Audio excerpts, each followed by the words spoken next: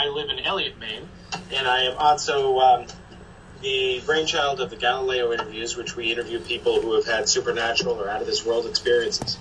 And from the sounds of it this weekend, we could be interviewing everybody here. Well, we probably will. It's been quite the few days here. And we also have our good friend and renowned filmmaker, Alexander Petkov. You got to take the mic here. Hi, everyone. Alexander Petkov. I've been on the show a couple times, but I'm a filmmaker and cryptid and kind of anomalous phenomena researcher. Very interested in this stuff, and it's my second time out here in Pennsylvania, and I'm excited to talk about some of our experiences. So, all right. We also have... Hey, everybody. I'm Shane Sareway. I'm regular guest co-host on the show and paranormal researcher. And we also have... Good morning. I'm Lori Greer. I'm the casting producer for the show, a longtime friend of Paul's, and I'm going to bring hopefully a more behavioral perspective and data collection system to some of what we do. I'm Andrew Rannis, and I'm the research assistant and all-around errand boy here. Very good. All right. Well, thank you all for being here, and we'll get the camera back in line. And Ben is going to be our honcho today. He's going to kind of host and ask the questions because he wasn't here with us for the amazing events of the last few days. So, Ben, if we have you ready to go, let's proceed with your questions. Well, what if I said no? So essentially, you're fired. Well, I know. You can't fire me. I'm your son. Alrighty. So let's start off with the basics here. I guess sort of like a brief timeline of the events that sort of transpired over the last couple of days. So let's start with your arrival on Thursday. What happened? Okay, very good. Well, I'm going to turn it over to Chuck because he is the most articulate here, and he saw everything and can explain what's been going on. Yeah, so for those of you that aren't aware, Dubois, Pennsylvania, or DuBois, Pennsylvania, is a township. Is it a township or is it a city? It's a city. And we are not too far from kind of some weird happenings that have been going on in a general area in DuBois for going back on, it sounds like hundreds of years. So for those of you who aren't familiar with what is termed a flap area, this is an area of high strangeness in which people here are reporting everything from lights in the sky to UFOs to Bigfoot to cryptids to ghosts, I don't know, maybe even goblins and all sorts of things, right? Yeah. Why don't you explain what a cryptid is? People might not be familiar with the term. Sure. So cryptids, and Alex, please correct me if I'm wrong, but a cryptid is any sort of man-like creature that is, I don't know, how would you define a cryptid? A cryptid is basically an undiscovered or out-of-place animal, and this could range from anything from something like a Bigfoot to mountain lions in areas where they previously existed, or any other sorts of creatures. It's really just any animal. So the coelacanth, the thylacine in Australia, even alligators in the sewers technically could be categorized as cryptids. So essentially we're here in Pennsylvania, and now how many times have you been here trying to investigate? 6 times? Yeah, this is my 6th expedition. And this weekend we arrived on a Thursday with high hopes of trying to either capture or see some things, and it all started with a little bit of a thunderstorm.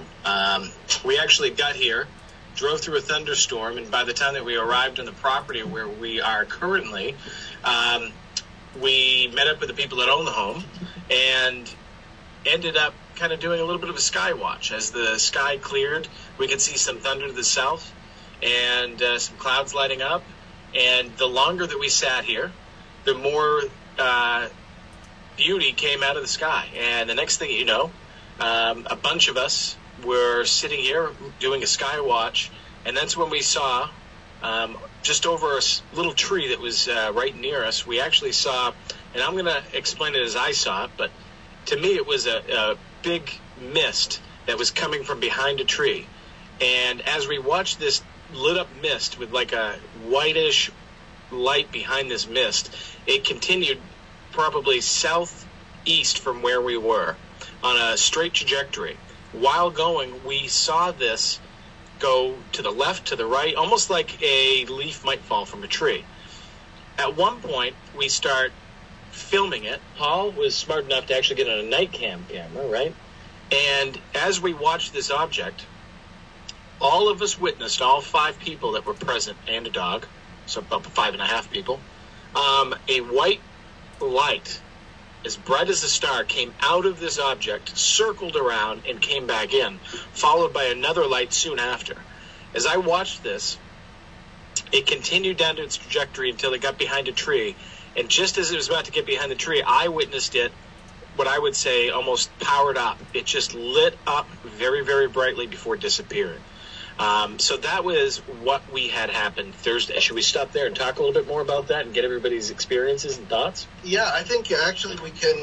We're going to attempt a little seat of the pants technology here and try and show the video, courtesy of the laptop here with Alexander Petikoff. And if we can just get that held up to the screen, I should say to the webcam, maybe Alexander can explain and narrate it. And this is the first time this has ever been shown publicly, except for yesterday at our talk.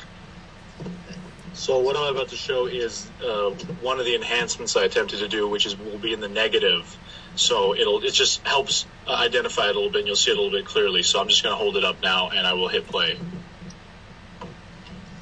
Okay.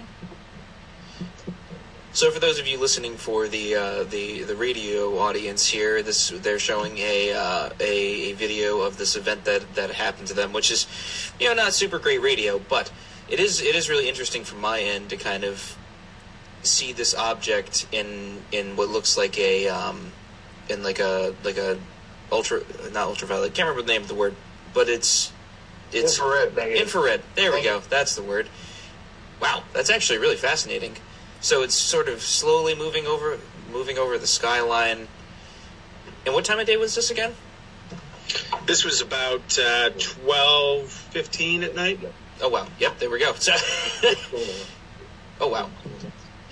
So one thing that should be noted is how it changes shape. You'll see towards the end of the video now it kind of turns more into a ball as opposed to being sort of peanut shaped at the beginning. I think we all kind of agreed on that. And there was this little object that was flying with it that you can see in the video. Now, we saw that coming off of the object once or twice, and it was much more defined than the blob kind of misty cloud that we saw. So it was, clearly two sort of objects, and they were interacting and moving through the sky. See, let me change impression. Are you going to go to the other video, Alan? No, I'll just play this. I'll just play this one while we're ahead. Yeah, I mean, it looks good on our end, so that's a plus. But no, that's fascinating. I almost suggested, as everything was kind of being described, I was sort of looking at it as ball lightning almost. That was kind of the first thing that came to mind. But now, after kind of seeing that, I was like, oh no, that is something very, very, very different. Hey everybody, this is Shane. So my impression was kind of the same as what Paul uttered when we first saw it. It almost looked like, at first, what we thought looked like a plane. Once it puts its landing gear down, it has a bright light, so it can see where it's landing. And it looked like it was coming in from the background. It was getting brighter and brighter and bigger and bigger. And then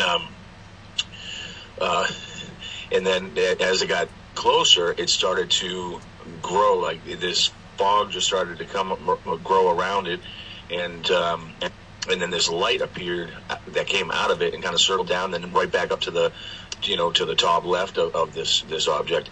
It was swaying, back and forth, and then it slowly started to move down towards like our 5 o'clock, if you will, in the sky, and where it slowly descended along with this light that stayed like fixed on its 10, 11 o'clock, and just slowly until it got out of down towards the horizon where it disappeared, and where like Chuck said, where he saw it power up.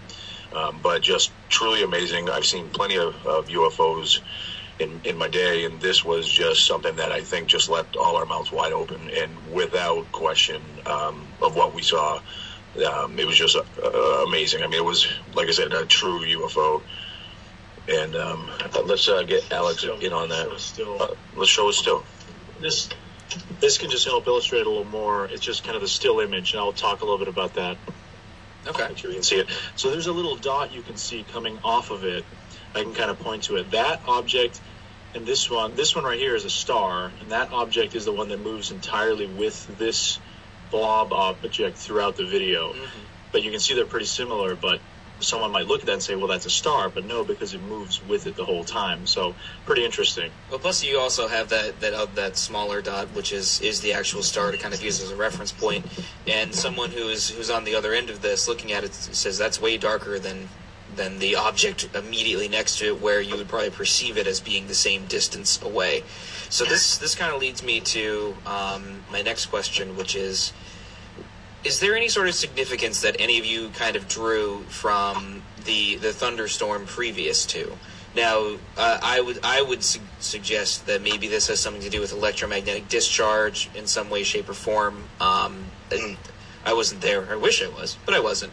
So I would say maybe there was some significance drawn from that. Not to take anything away from your experience. What I'm saying is there anything of importance? Oh, good question. Who would like to comment? Alexander? Okay.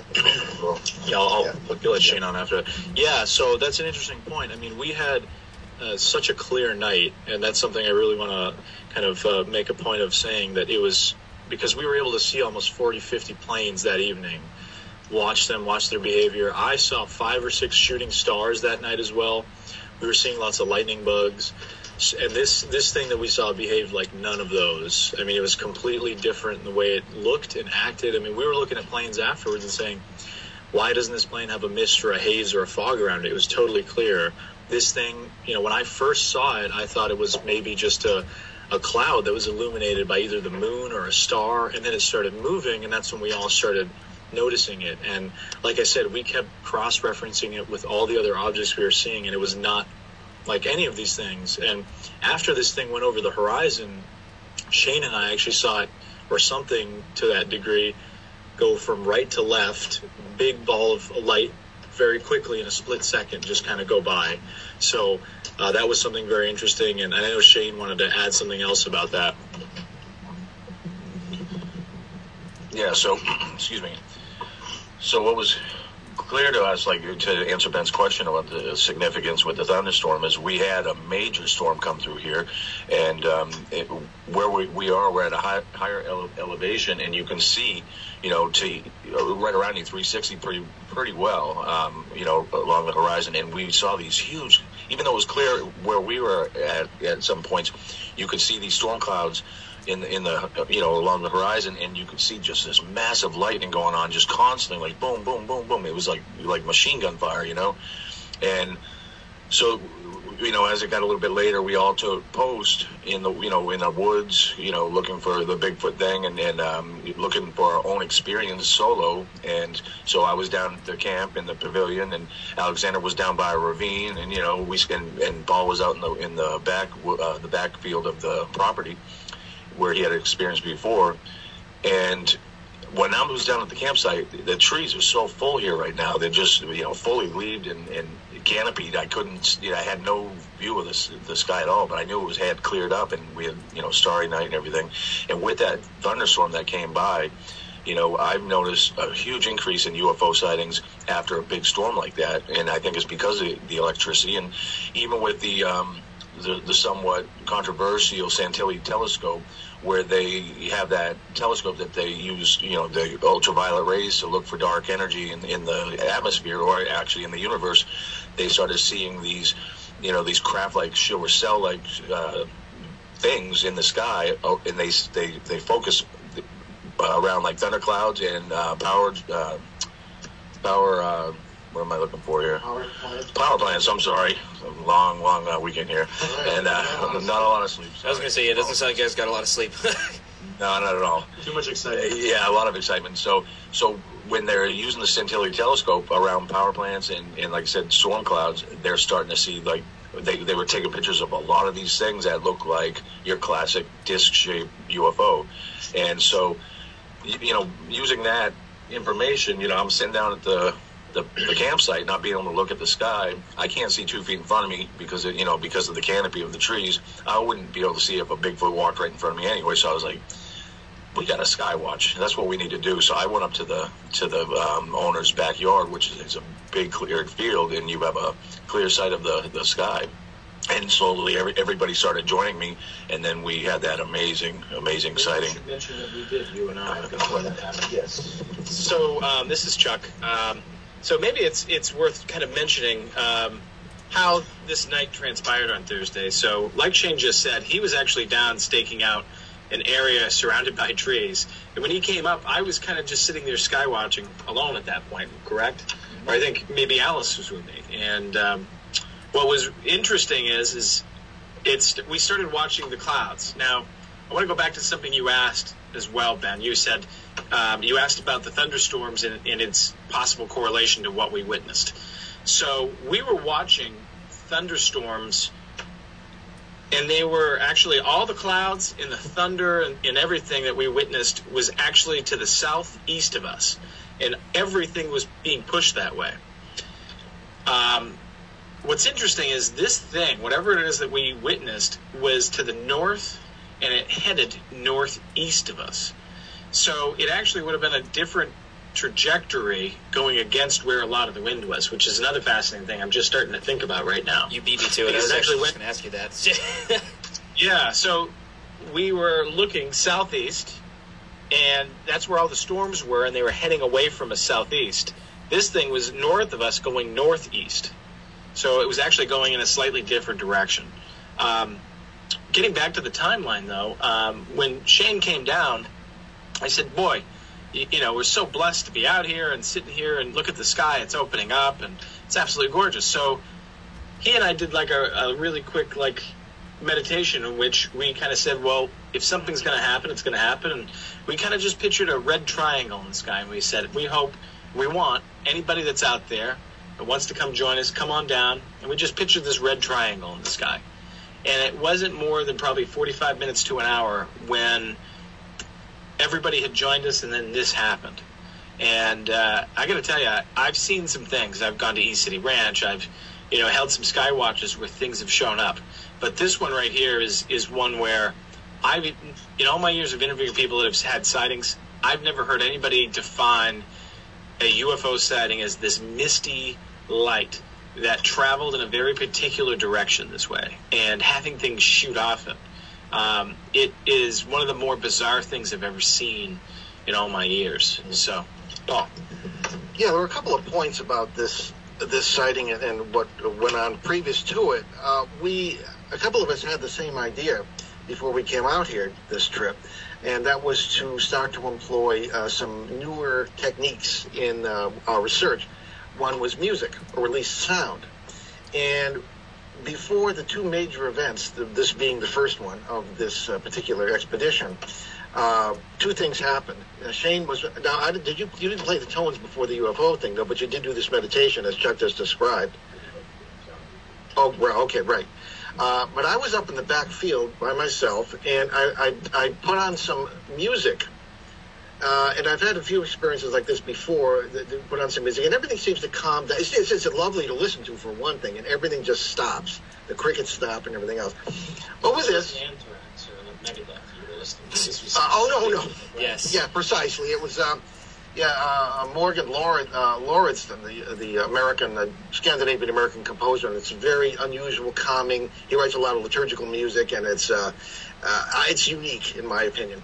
So I like it, and that was where I had my Bigfoot sighting in September of 2016, and from that very site. So I just figured I would do it.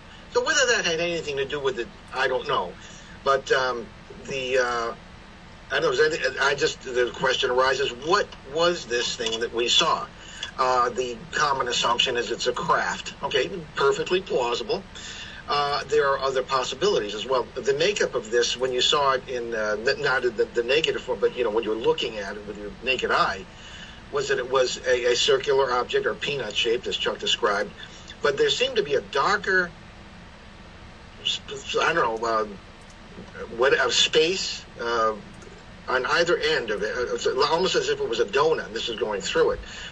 This has been called a classic intersect point, and we're always talking about the multiverse on this show. And if that's what it was, we have the possibilities that this was an intersect point. It wasn't a craft at all. Another possibility, such as Carl Sagan suggested, the great astrophysicist who passed away, a great writer, novelist, etc., was that these are living things. There are possibilities that these could be plasma-based life forms, as he and other astrophysicists have suggested, although not necessarily on this planet, possible alien life. But the Santilli telescope, what are things they're picking up in the atmosphere that may not be known to science yet? As our friend Mark D'Antonio says, undiscovered science. So this is another possibility, and particularly with the smaller object following it. Is it possible this was a mother and a child? Father and a child? It's very possible. You have to keep not only an open mind, but an open mind that's, as the cliche goes, outside the box. So these are all things that we've been considering. But we wondered if there was a connection between the musical tones or the music and what transpired over that and the following night. And to turn it over to Alec, we have 2 minutes before break. Yeah, just this was. Did I just kill the audio? No. This was definitely one of the stranger things I have seen personally in the sky, having just seen a couple other UFOs. This was definitely the most vivid, and I think it truly fits the definition of UFO, I would say, because we don't know the origins. For all we know, this could possibly be some sort of top secret military craft, something like that. It really is so hard to tell, but I think there's really no more fitting of a term than UFO for this object. Okay, so I guess kind of that being said, we don't have a ton of time before the bottom of the hour, so like about 3.5 minutes, actually a little less than that, like 2.5. So I'm just gonna float this out there, pardon the pun. So if what was experienced was a living organism, and whatnot, I really want to learn more about, because I heard this in passing when I was on the phone with you yesterday. It was like, oh yeah, we did experiments with music, and then the topic immediately changed, and tones and such. And because this is what I like to think is my field of expertise, what if essentially, if you are messing with tones and frequencies and stuff, obviously it's going to affect things around it. I.e., that music experiment that was done with like plants, where you put on Jimi Hendrix, the plants die, but you put on like Bach or something, and the plants actually that was about right. Yeah, something like that. Yeah, I know it was like back in the 70s or something. But that being early said, 70s, yeah. Early 70s, whatever. That being said, what if this was some sort of organic matter that was affected by the tones that were played? Because you did this, hours before, correct? Yeah, well, essentially, yeah. Now, when did you do your meditation? I remember that because I was there. This was several hours before. It was still daylight. It was about, what you said, like. Yeah. Yeah, okay. Yeah, so Shane and I were over here at the area, and we sort of did this meditation. And I would say within the hour is when we saw the thing. At the same time, Paul was in his truck. And I would say within 15 minutes of our meditation, Paul was probably playing that music, because we were all texting each other and checking in. So if I had to guess, I would say within 15 minutes of our meditation, Paul was also doing the music. Does that make sense, Paul? I think that's correct, yes. All right. Absolutely. Okay. All right, so just to give a preview before our break, we'll be talking, we had a very, very interesting experience excuse me, Friday night, and then the largest community meeting we've ever had, town hall meeting, if you will, in the area, and we did some interviews. A lot of interesting stuff came out of that. Okay, so what we'll do, in my opinion, to kind of give an overview of everything, when we come back from the break, I would like you guys to give me like a brief point by point, what day happened when, and then we'll just go through each day. Yes, sir. Okie doke.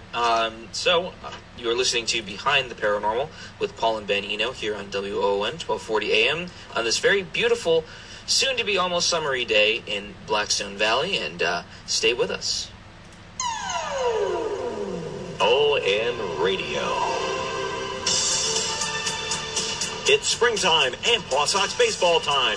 Don't miss our Red Sox World Series card sets on our next legendary Friday, May 31st. Then millennials can enjoy post-game fireworks show Saturday night, set to the greatest hits of the 2000s. And every Sunday, fans can enjoy a summer catch on the field from 11:30 in the morning until noon, and then run the bases after the game. Visit pawsox.com and celebrate Rhode Island. Welcome back to Behind the Paranormal with Paul and Ben Eno here on WOON 1240 AM and 99.3 FM. And we are here with the intrepid adventurers over in Pennsylvania while they are investigating this amazing flap area and getting some once-in-a-lifetime type footage. And we're going to go through, some of the events that have happened over the last couple of days. So it's over to you guys. Tell us about the next day. What happened on Friday? Okay, well, not much until the evening. Did you want to report anything during the day? Because I'm going to turn it over to Lori and Andrew, who had arrived by then, experienced what we experienced that night. Okay, so let's turn it over to Lori Greer, who is our casting producer for our show, but full-time. She is a behavioral scientist and brings a scientific point of view to our team that I think we really need, particularly when it comes to data gathering. So. Yeah, I have a few questions for Lori as well. Once we get over there. Okay, hi Ben, how are you? Good, you? Good. Well, Andrew and I didn't arrive till late Friday evening because of the traffic, and we were out doing our stakeouts in the field near the Eastern Continental Divide, and Paul had played his music, and then Shane was playing his tones, and we were talking a little bit about the C5 tones, I think they're called. Is that what they were? And then we, after a bit, we went back to the home, and we were all gathered downstairs by the exit door, and all of a sudden we heard a tone. Didn't know its origin, didn't know where it was coming from, and so we were all kind of looking up in the ceiling, looking in another room, trying to find if it was an alarm going off or what have you. And then we opened the door and walked outside, and the tone seemed to move outside and then kind of faded into the sky. So that was the experience. So I don't know if anyone else has anything to add as to what their thoughts were. Well, I actually want to ask you something quickly, Lori. So you've viewed this footage, correct? And as sort of the resident intellectual, how did you feel about the footage that was captured the night prior? Well, I wish I had been there to witness it. Unfortunately, we weren't here, so we just, we just saw the footage, and it's hard to tell, and you make your correlations between what you think it is and what you actually saw. So I just wish that I was there to see it myself, because I'm one of those. I'm like the doubting Thomas. I'm not the believer until I see something. That's fair. All right, fair enough. All right. So in this case, you heard something. Why don't we get Andrew Vranis, our gallant research assistant here, to talk about his impressions of the sound, which he heard himself. Well, I'm going to play devil's advocate here, since no one's really brought it up.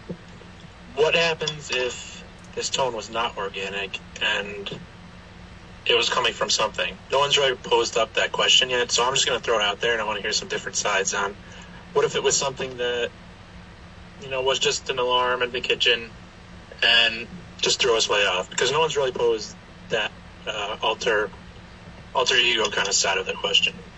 Okay, well, let's pass it to Chuck and see what his or I guess you put your hand up first, Alex, and we'll go to you. Yeah, my experience with it was, this was towards the end of the night. We were all getting ready to go to bed. I was going to head down to the campground with Andrew. We were just gathering our stuff, and we were just kind of standing there rather in the garage, just twiddling our thumbs. And this tone just came on, and it was loud. And I look immediately over at Paul, and I start joking, Paul, what did you step on? Thinking that there's some sort of device. And we all immediately start picking up our phones, and we're checking them and looking at them, and we're looking up, and it sounds like it's coming right above us. And almost like it's moving, we're checking these different rooms. We immediately go outside, and I distinctly, as soon as I got out in the driveway, I heard it up in the air, in the sky. And then it started moving around in the sky. Clearly, you could hear it.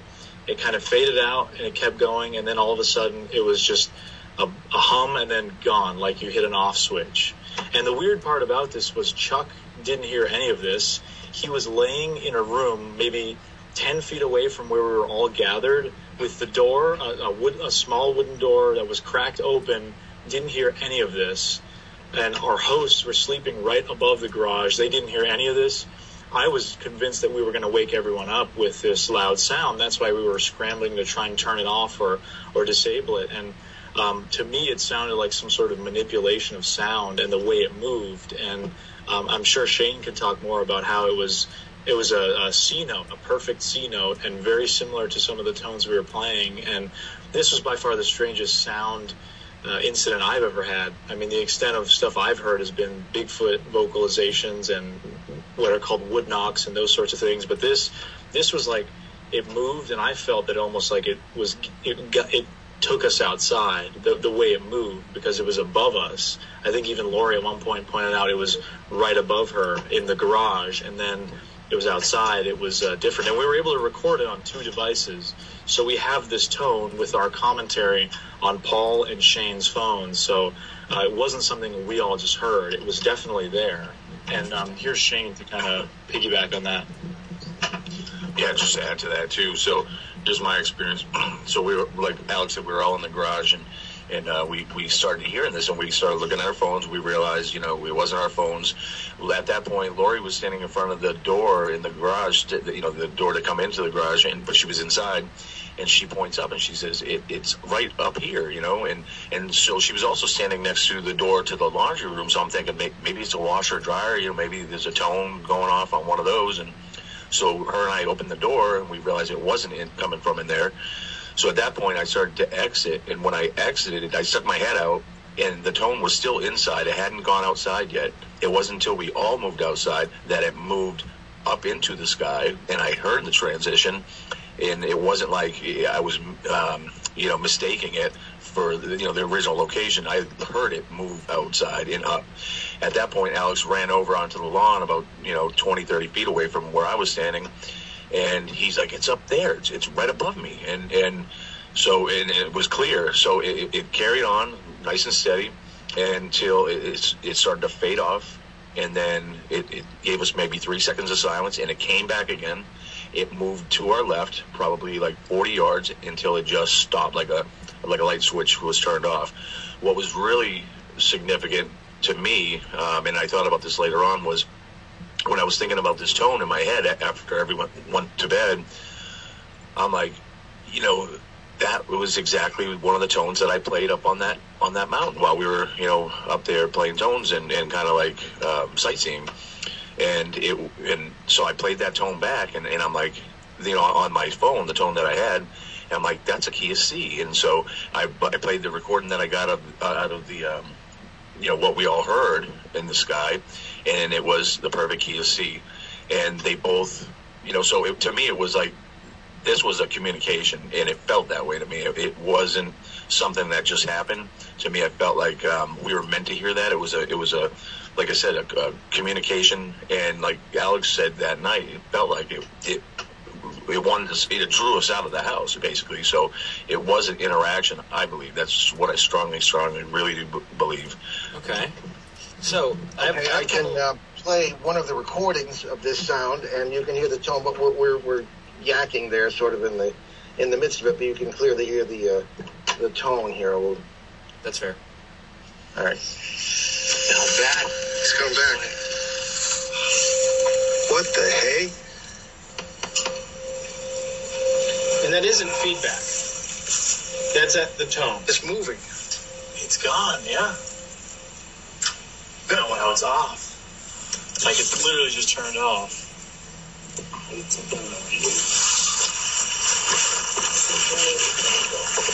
That was sounding like it was in the air. It did. It sounded like it was coming from the sky. Move it around. I'm trying to see if It was like right over the house. It sounded like it was coming from inside the house before. and then it drew us out, whatever it was. And then it seemed like it moved over there. It drew us out. Did Chuck even hear that? Very interesting. The sounds in the sky are increasing more and more. They are. get the idea. Is there another? There's the other recording as well. It sounded like that. It sounded almost like a tone that you. Okay, here's another one here. And I think it's important to state I didn't hear any of this whatsoever, and I was just 10 to 12 feet away.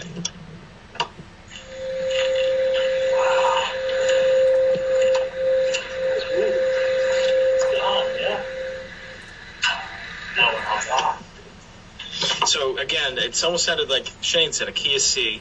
And for those of you that are wondering, wow, is there mic feedback? It sounds a little bit like feedback. That was the sound. It was a duh. Oh, no. And some people would almost say, because Alice, who is one of the owners of the property, she has a glass Tibetan bowl. And what she does, that's exactly what that sounds like. It sounds like a Tibetan singing bowl. Well, after I think you came in, Alex, and I was just kind of laying there with my eyes open in bed. You're like, did you hear that? And I was like, hear what? What are you guys talking about? And we went out, and I saw everybody kind of scrambling around outside.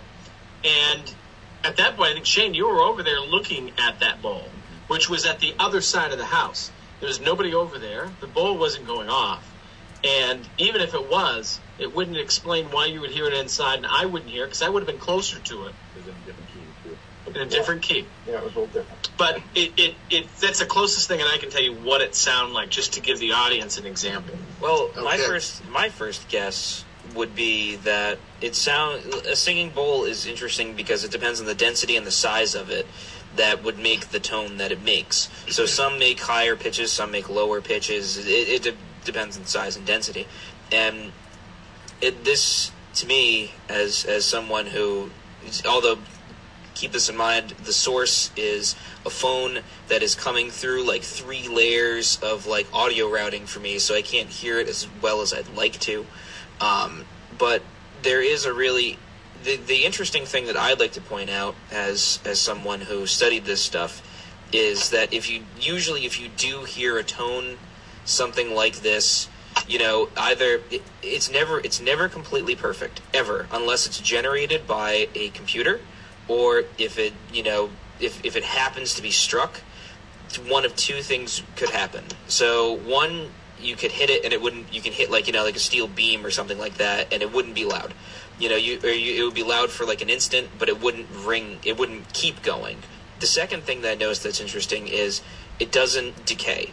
So usually with like a singing bowl or something, you strike it with a little mallet, and then you run it around on the outside to increase the amount of vibration to make it louder and louder and louder, and then it just dies off. So decay refers to, the tone changing. So if it is, a perfect like C5 or like A440 or something like that, like you hit on like a keyboard or like a piano, you'll notice that when you hit it, even if you hold it, the string that the little mallet hits, it'll be that perfect A for a second, but then it'll decay in fifths. So it'll go from A to D to G to C and then back to A, and it decays over time, so it doesn't stay perfect.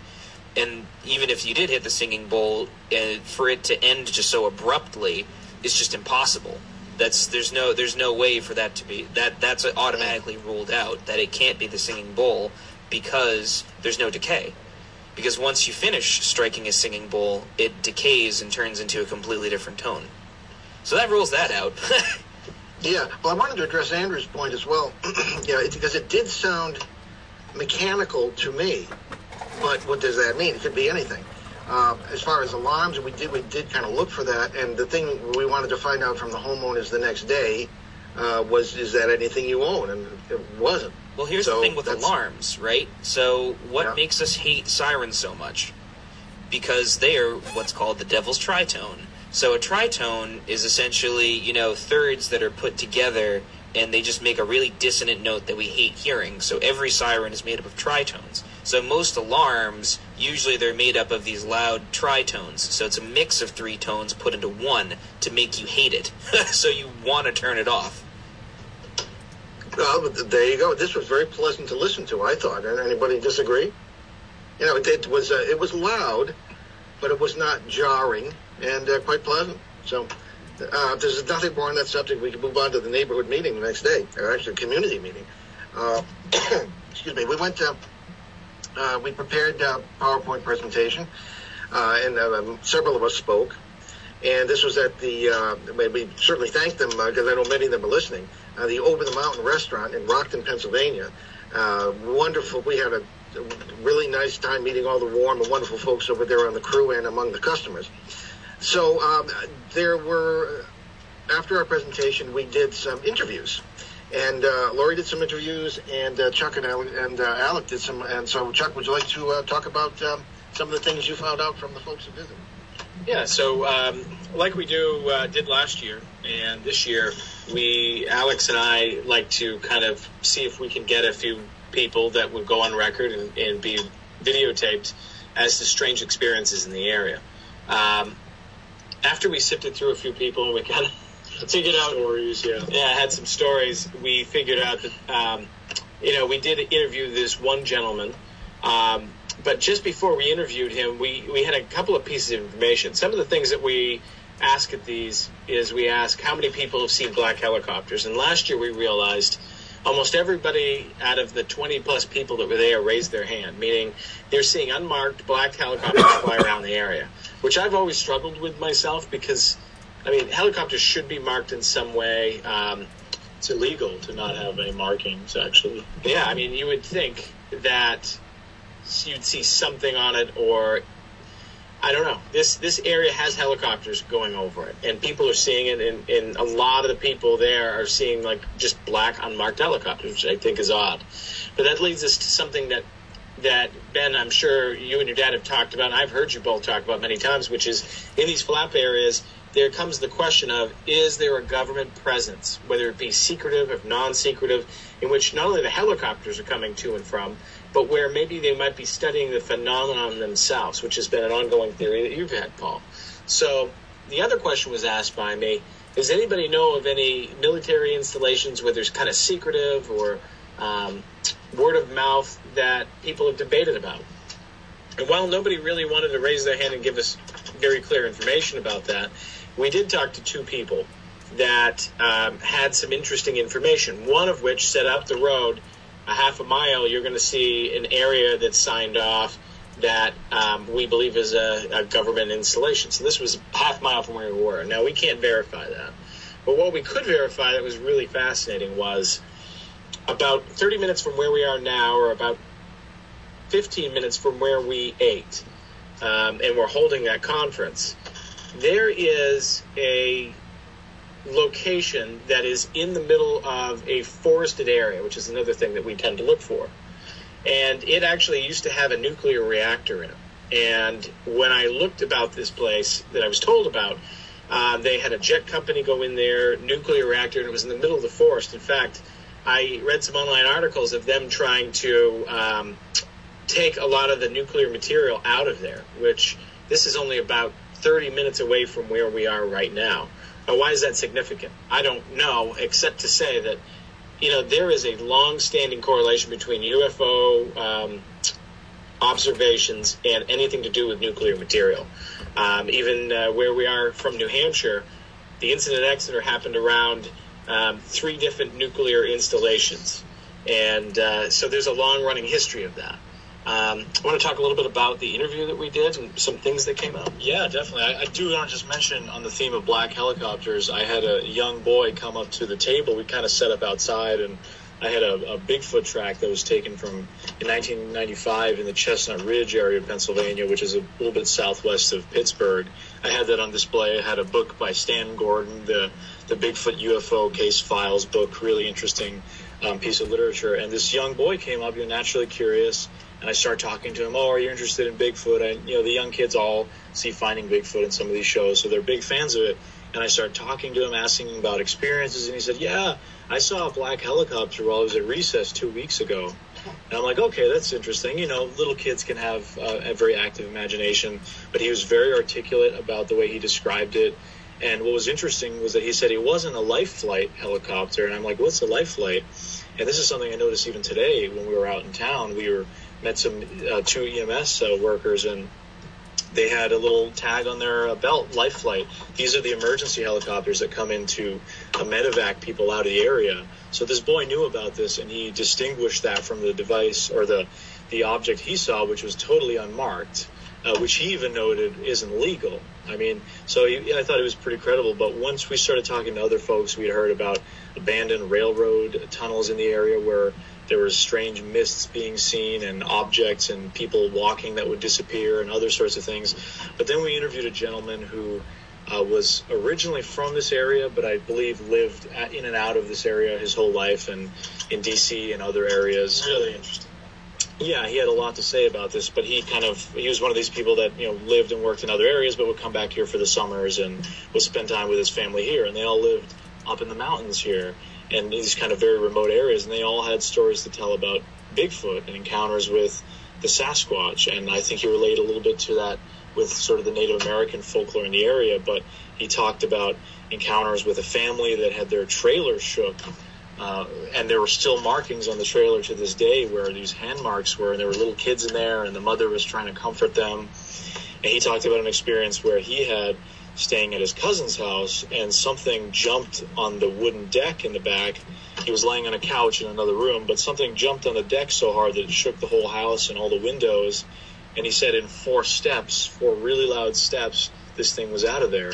And, talking to his cousin had similar experiences a couple weeks before that, to the point, I believe, where he drew a firearm or was getting kind of concerned about the situation because of how loud and how heavy this creature was. And he said, in my mind, I didn't see this thing, but I think it was probably a Sasquatch, because what else would do that and in 4 steps clear this, 20-foot deck or whatever the case may be. So, he went on about a lot of the stories in the local area, and some people kind of accept it, and other people see it as sort of a gimmick. I mean, the restaurant we were at has Bigfoot in a bunch of little Bigfoot statues, and the shirt they have, which I'm wearing, has, Bigfoot and kind of the stars, and Paul is wearing the same shirt. So culturally, Bigfoot is very present, and that's what I talked about in my presentation, was how recently data has shown that Pennsylvania may actually be the 3rd best state in the country, essentially, to see Bigfoot. Per sightings reports after Washington and California, which previously held, Pennsylvania was still within the top 10, but not the top 3. And I think that has to do a lot with the population density and the fact that Pennsylvania's mountains aren't as treacherous as they are out west, and there's a lot more farming, because you need people to have sightings. So I think that's one of the biggest factors giving Pennsylvania an edge. And Pennsylvania, for whatever reason, seems to be one of these states, too, where there's a big connection between UFOs and Bigfoot in the same area, like I said, with Stan Gordon's research and some of the other areas. But just wanted to mention one spot that we checked out, Shane and I and some folks from the meeting. We went to an area that was recommended to me by Eric Altman, who's a friend of the show, and another Pennsylvania Bigfoot and kind of cryptid anomalous phenomena researcher. He said there was a road up there where there's a gas well and a pipeline, and he has had meetings at that restaurant before, the Pennsylvania Bigfoot Society, and they would go up to this spot and always had activity. So we took a little walk up there. In this area, the forest was a lot different than any of the other forests in the area. It was up on a ridge line, and you could see through a lot of the trees, and we walked through maybe 10, 15 minutes. It was very hot and muggy, but we found tons of bear scat, and as far as I could tell, that area was pretty squatchy, as they say. So that was cool, and that's the kind of place I'd love to go back at night. So if anyone else had anything to add about the meeting there. Can you define squatchy for Paul and I real quick? Sure. Squatchy, it's a mountainous or rugged or swampy area that has a lot of tree cover, a lot of interesting features, that just looks like the kind of place a Bigfoot would want to hang out in, because you have to think these things, their stealth is their primary concern and staying elusive. So they're going to go in the places that you don't want to go. So that's where you want to go if you want to have something happen. Paul and I were thinking that's where you grow squash. But yeah, so I didn't quite get the reference. But I'm for the first time in years, I'm not wearing a bow tie. This is the sort of Sunday go-to-meeting clothes in the flap area here. I want to ask Lori, you did an interview, and we're quite pleased with it. Could you talk about that?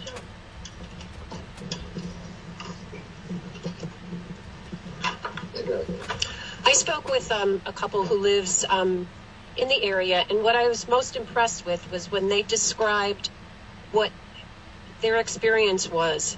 They described it in very observable terms. They were able to tell me approximately the year that it happened, the month, the time of day, the weather conditions, the duration of which they were reporting some banging sounds that they heard. So they were able to tell me how long the sounds continued for, and information that was just factual. They didn't conjecture a meaning to any of what they heard. They didn't say, I heard, military helicopters banging. They just said, we heard sounds. We don't know what it was. We asked if there was any construction going on in the area that might explain the sounds, but what they reported was just all factual. So that was very impressive, and I think that's what we would like to do from the folks around here. And Paul had created some forms that we were hoping that individuals would have filled out that would be able to give us just more factual information and not say, we saw a Bigfoot running through the garden. It's like, no, we saw something moving, and these are the facts around it. So that was my experience with the folks I talked to. All right, thanks, Lori. Just before, I know we're coming up on the break here, Ben is going to give us our cue, but the issue of the form that is online, it can be used for any reporting. Now, on our newly designed website, newly designed a few years ago, we have been working on an online form. People can simply fill out then, and they push a submit button. It comes to us by email. Anyone can use that form. It's not just for the Pennsylvania area. So just there are links to it from our website, behindtheparanormal.com, and please feel free to start using that, and we will get back to you with it. And you, too, can make a difference in paranormal reporting. That's right, even if you don't wear the shirt here. So, Ben, did you have any further questions before we close out the first hour? Let's see. I'm kind of taking it all in. I'm living vicariously through all of you. I think it's super interesting, like the wide array of topics that you're able to discuss, and just how down to earth everybody is that comes to these meetings. I've noticed it's all very, very matter of fact. There's no embellishing. They're just like, yep, something happened. This is it. Yeah. Nothing crazy. Like spooky, scary skeleton type ghost stories. And I'm genuinely impressed by all of you, and I thank you all for putting in the time and the effort to come down to this very strange place in Pennsylvania and give up your Memorial Day weekends just to be present at annoying tones that don't go away, that somehow don't wake up Chuck, and also to, meet these people and hear their stories. Well, we love you too, Ben. I hope in the second hour we're going to get, they would prefer not to be on camera, but we can get some comments from the owners of the house here who have been at the center of this for many, many years, particularly our good friend Dan and host who grew up here. And then we can get some insights in that direction and give you some background on the Flap area itself. The Flap area, of course, being a place where many, many paranormal phenomena, seemingly unrelated in traditional thinking, take place, and we do think they are related. And we, I'm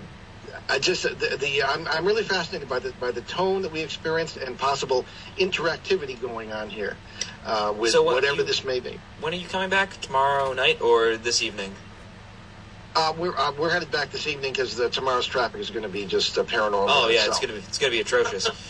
Yeah. So I was going to say if you had like one more day there. Well, actually, this is kind of an interesting question. It's a short one. If you did have one more day, is there any sort of experiment or one last thing you'd want to try, knowing what you know now?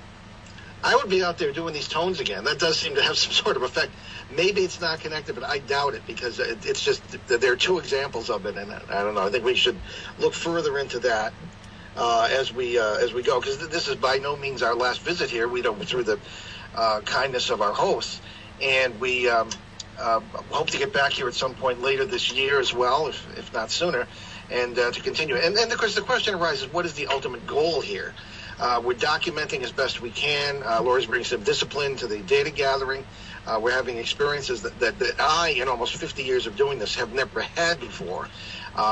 So it seems as though it's almost just beginning rather than ending, And we have other cases of this type that we're working on. We feel like we're neglecting our Connecticut case. We have over 160 possible EVPs to go through, and so we have our hands full. I don't think it's so much neglecting. All of us do other things. I don't think it's so much neglecting as mounting a trip to Pennsylvania requires a lot more time and effort. Yeah, it's a 460-mile drive for us in Rhode Island, and we have all the New England states plus New York are represented here.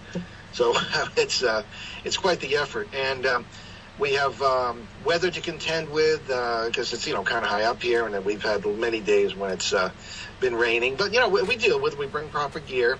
And I do enjoy the stakeouts. It's a beautiful, beautiful place, even if Bigfoot isn't walking by your windshield. Well, and speaking of weather, it is coming up to that time of the hour where we must throw it back to the weather. First news, best music.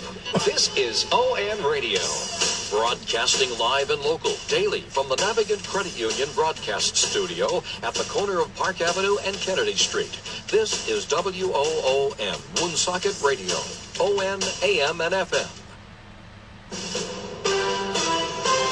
NBC News Radio, I'm Jim Forbes. Severe thunderstorms are expected to continue today in the Central Plains and the Midwest. At least 2 people have been confirmed dead after a powerful tornado ripped through central Oklahoma. We transported 16 from the scene, 13 private vehicle transfers on top of that. Those were all from minor to critical condition. El Reno Mayor Matt White says search and rescue crews are still digging through the rubble in search of other survivors who may be trapped. A witness who survived that tornado in central Oklahoma Saturday night is speaking out. Among those rescued from a mobile home park in El Reno, west of Oklahoma City, is Tweety Garrison. She was at home with her 2 grandchildren when the twister hit. We had debris coming down on top of us, knocked us all down and everything. There's no way that we could have gotten out without help. She says her son had to lift off part of a nearby trailer that had landed on top of her in order to get her and her grandsons out. Severe weather is also predicted today from the Texas Panhandle to southern Nebraska. Forecasters say tornadoes, large hail, and damaging wind gusts are all possible. Alabama lawmakers are approving a plan to get around some judges who are refusing to sign any marriage licenses because of their objections to same-sex marriage. The legislature approved a bill that would end all marriage licenses and instead approve marriage certificates. The certificates would not need to be signed by probate judges. About a half dozen of the state's probate judges have refused to sign any marriage license because they don't want to be seen as endorsing same-sex marriage. John Jeffries, NBC News Radio. And White House Press Secretary Sarah Sanders says President Trump and North Korean dictator Kim Jong-un are both very critical of former Vice President and Democratic presidential candidate Joe Biden. On NBC's Meet the Press, Sanders defended their stance against Biden and for evoking such feelings from North Korea. You're listening to NBC News Radio.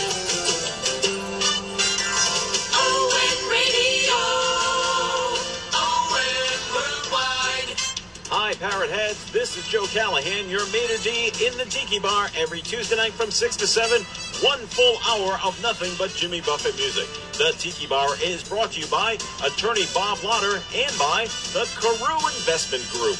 ON Radio.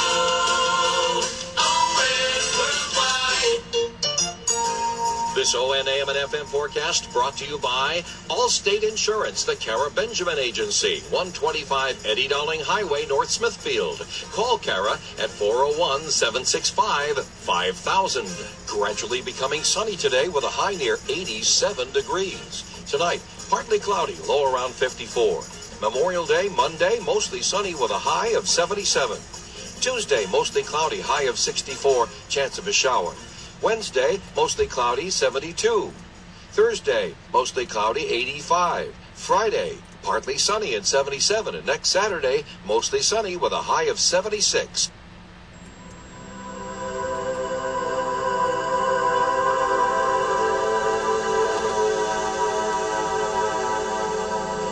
Welcome to Behind the Paranormal with Paul and Ben Eno. Hello and welcome back to the second hour of our 2-hour special with half of, well, 3/4 of us way out in Pennsylvania, and then the other portion of us, which is me, here in... Oh, well, I'm on... Hello, Father. I was giving the intro and I forgot to cut you in, and I'm very sorry. I'm sorry. Don't worry, no need to fret. I have everything under control over on this end. So the voice you just heard was that of my father and co-host and partner in the paranormal, and that is Paul. And we have a wonderful team of people that are with us that are way out in Pennsylvania, approximately, 9 to 8 hours away? 9 hours? Anywhere in there, depending on traffic. We'll find out. So, so take it away, Dad. Okay, yeah, we before we proceed into our second hour here, we wanted to talk with one of the homeowners here who grew up in not only this area but in this house. To the background of sort of his experiences in the Pennsylvania Flap area, as we call it. And his name is Dan. He preferred not to be on camera, but you can get to look at these two handsome fellows while we listen to Dan. And Dan, why don't you just tell us about life here in the Triangle and what you experienced, and take it away. You're a great fellow to do that. So, all right. I don't know what to say. I don't know what to say about it. It's just everyday occurrences to me. I don't know where to start. Okay. Actually, Ben, you're familiar. Why don't you just interview Dan in an informal way? Sure. Sorry, I was jotting some stuff down quickly before I got started. So, Dan, I remember when I first got there a few years back, met you, shook your hand. I think I still had hair at the time. I remember we talked a little bit about the history of the land itself, which was just an amazing, epic tale. So why don't you tell us about, well, first let's talk about the meteor crash. Oh, okay. I have a piece of a meteor, I do believe, and there is a place on the property that I think a small meteor did hit. I don't want to send it away because I probably won't get it back. But I'm interested in anybody who knows what metallic substance it is. It's not magnetic, and it's really hard. Interesting. Okay. Thank you, Dan. It is very heavy, and for those of you watching on a device where you can see the video feed, we were holding it up, and Alec is holding it up again. I just can't get over how heavy it is. And you showed that to us in 2016 when we first started working down here, and it was, I don't know what it is. But, that's not a bad worry you have about sending it away for testing and not getting it back. That happens all the time, particularly with anything that's related to a UFO or an area such as this that they don't want people to know about. Yeah. Yeah, so I think that's the case. Ben, yeah, another question. Oh, Alec had a point to make here. I have a question for Dan. What would be the strangest experience you could talk about that you've had your time in this property, if you're comfortable with talking about that? Yeah, I was, I guess the strangest. I had fallen asleep in the little pavilion that we have, and when I woke up, I had blood on my face, and never figured out where that came from. Yeah, well, you were telling us about that. Just to give you an idea of the layout here, it's a very large tract of land, and the house we're in right now is sort of just below the hill where there was a Native American presence. Yes. Yeah. And down a road into the woods, there is a campground the family had always used as a campground for reunions, things of that kind. And the pavilion Dan refers to as a small, very pleasant little wooden open building that's down in that campground. Now, that's one of our stakeout areas. To us, even at this point, that seems to be sort of the heart of the area we've investigated so far. And we're trying, as of this trip, we're trying to push the envelope out farther. And I'd say we have about perhaps 40 square miles we pushed out into.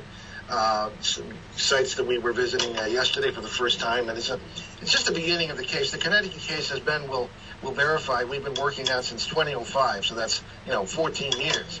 And there was, matter of fact, people get a kick out of pictures of Ben with the video camera. And he's this little kid of 13. So and he even had hair and no beard. So there you have it. Shane, did you want to contribute to the discussion on this? Yeah. Okay. Shane here. So I have a question for Dan. Probably the first visit I was here, he told a story about being down in the camp area and being on a tractor and being knocked off the tractor. And I'd love for him to retell that for the audience. It'd be great. And you get to look at Shane for a while. Yeah, I was mowing down in my campground area, and there is a spot that we call the doorway, and I was going through there one time, and my hat got knocked off my head, and I felt like I was hit hard enough to about pass out. But lucky my tractor is a hydrostat, and when my feet come off the pedals, it stopped. So I just had a mark on my forehead and wasn't sure what had hit me. Well, thank you, Dan. Now I have Chuck next to me here, not Chuck, Alec here next to me, making some preparations for a major media production here. And can you tell us what you're working on here? I'm just getting some of the footage from some of our night vision equipment. So we have this, I'll hold it up now and I can describe it too. This is one of the infrared night vision scopes that we used. Yeah, and this is the one that got the video of the UFO. Yes. And this is also what I captured footage of a weasel with last night crossing a log. Ah, paranormal weasel. And all you poor folks listening without video, we will put these images on our Talking Points page of our website for this show, so you'll be able to see it. And Shane has another point to add here. Yes, the lovely Alice would like Dan to discuss. He had seen a black craft and also experienced missing time with other people as well. So we'd like to hear that. And we'll turn it back to Dan. Yes, I was down in this campground area, and there was probably 4 other people, and we had lost time for about an hour. Everybody's watches had stopped, and there's not much else I can explain about it, because this stuff happens, and it just happens, and you're really not sure what to expect. And it's a craft. The one time I was on to another point, I was in the house watching TV, and I heard this roar and vibration, and I wondered what it was. I went out on the porch, and I seen this, I guess, triangle shape, but it had a big oval orange place in the back, and it wasn't so much of a noise, it was more of a rumble. And this was in the late 90s. So that happened also. It was not very far away. Like I said, when I went over the house, it just made everything vibrate. And that's all I can say about that. Well, and we have Alex Petticoff. I would just like to pose the same question I asked of Dan to Alice. What would be the strangest experience you've had on this property, or experience that you'd be willing to share? Okay, I haven't been here as long as Dan, of course, maybe about 10 years. But I was on the edge of not a cliff, but of the embankment, and I feel like something may have pushed me over the embankment, and I did a complete flip and rolled down the embankment. I thought, I'm dying, because the way it happened, it was just so strange. But I also felt like I was protected for some reason, because I was able to get up and get back up the embankment, and came right up to the house. Dan brought me right up to the house, and like 5 minutes later, I noticed my arm hurt, and I picked it up, and there was this strange imprint, it looked like a little hand, bruised under my arm. It's like bruises don't show up in 5 minutes, not like that. So I took some pictures and just, wondered what had happened. I still wonder about that. I still feel like something caught me or saved me from being hurt a lot worse than I was. The other strange thing, just went in and out of my head. Well, give me a minute to think about it. Okay. Yeah, just wave your hand when you think. Okay, you got it? Well, the imprints in the snow. Oh, right. The strange imprints in the snow. This happened several years ago. I went out after we had about a foot of snow, and it was just to take some pictures because the place was so beautiful. And I'm walking around, and I found these prints, and I took pictures of them, and they were it was several prints, and they were right in front of each other. They weren't real big, but it was like something came along and just stamped in the snow, but they were 12 feet apart, and they were straight. There was nothing around. It was just the strangest thing, and I still don't know what happened. And you could see where they started and where they ended, and they didn't go anywhere after that. It was maybe 5 or 6 prints, and that was it. So I thought that was pretty strange. And I have found other prints similar to that since, but that was the first time, and still don't know what made them or what could have made them, unless it was something flying, which who knows. Well, thank you, Alice. One of the points around here is that I like to make, and the better that I make about things in general, is very often I think that paranormal phenomena, the experience you have, depends on what you bring to it. The example I use here in this area is up in the upper field, a spot that I love. I was there the other night when I was playing that music. That's where in September of 16, it was very dark, very clear, moonlit night. I looked to the right, and there was a Bigfoot, I guess, a huge creature on 2 legs, brown fur, walking. The aliens are attacked, walking up to the top of the hill, and oh dear, he's fired.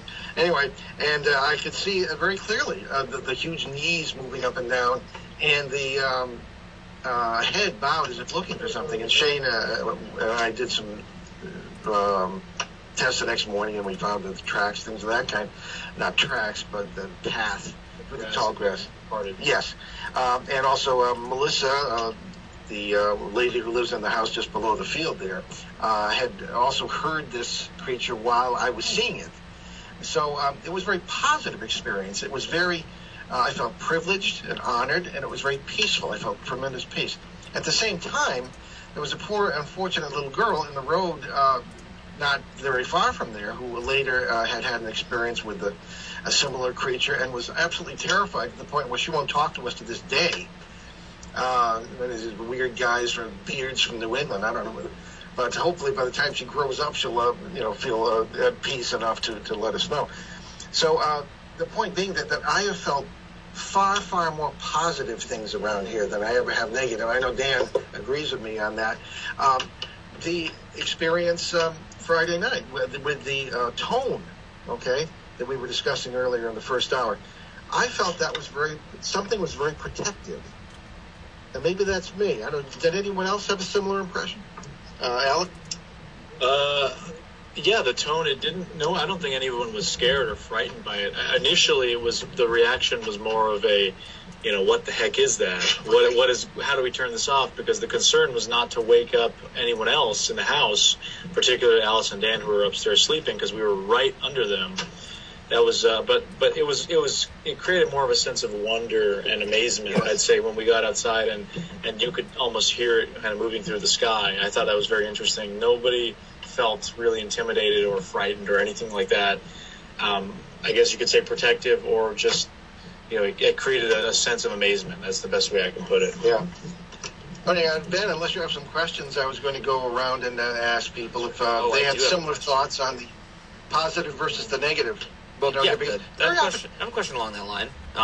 So, all that being said, you had sort of positive, negative experiences, or positive experiences mostly. So that experience you had the first night, I guess we can kind of go around. How did everyone sort of, what kind of impression did it leave? Did it leave wonder, awe, amazement? Scared feelings? What? Okay. Well, what did you feel, Paul?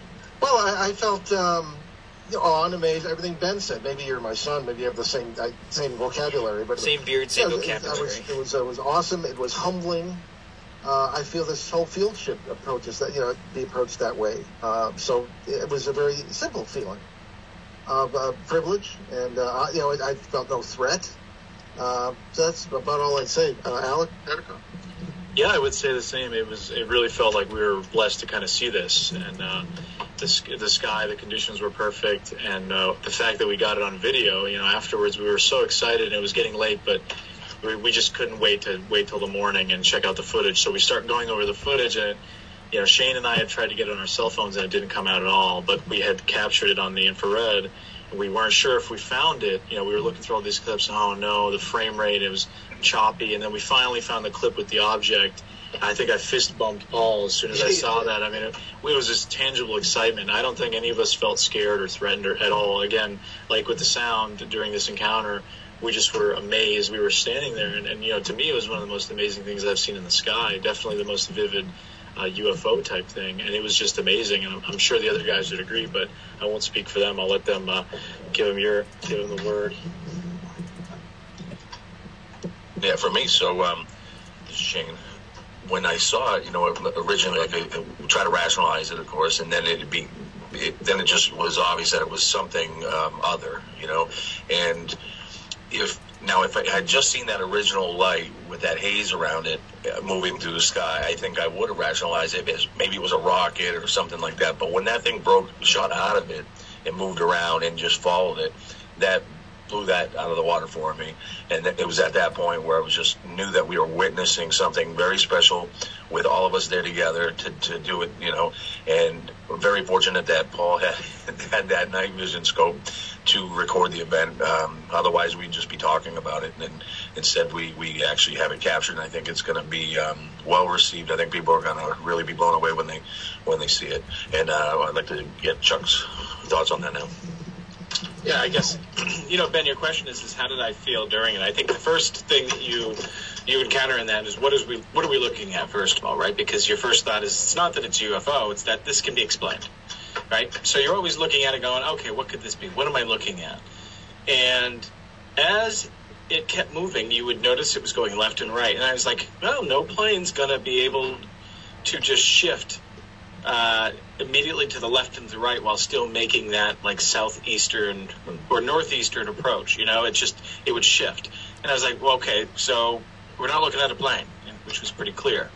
As time went on, when you start to see other things happen to it, like the balls of light come out and re-enter, almost like, I've taken many reports from people that have said similar things about, and they call it a mothership, because through their perception, what that is a larger ship with little ships leaving and coming back in. I felt, I guess, the term blessed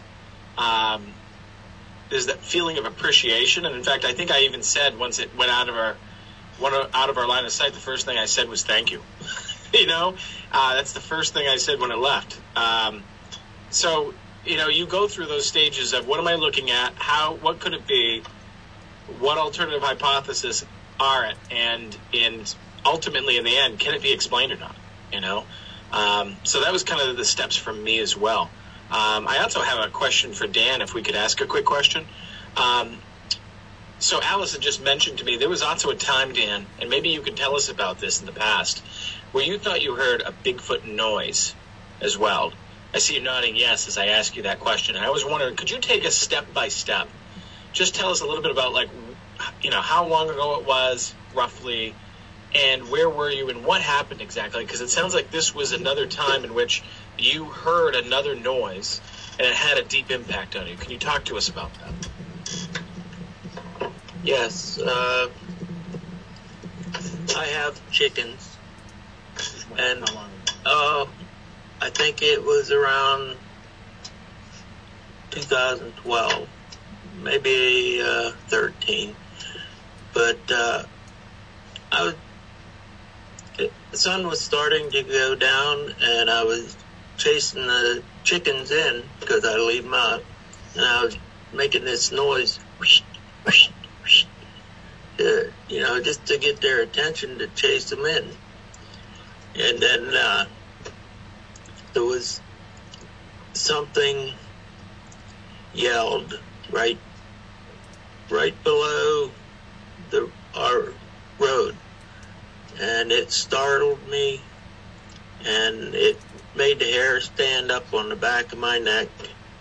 It was sort of like a elk bugle, but it was a lower case sound, and it just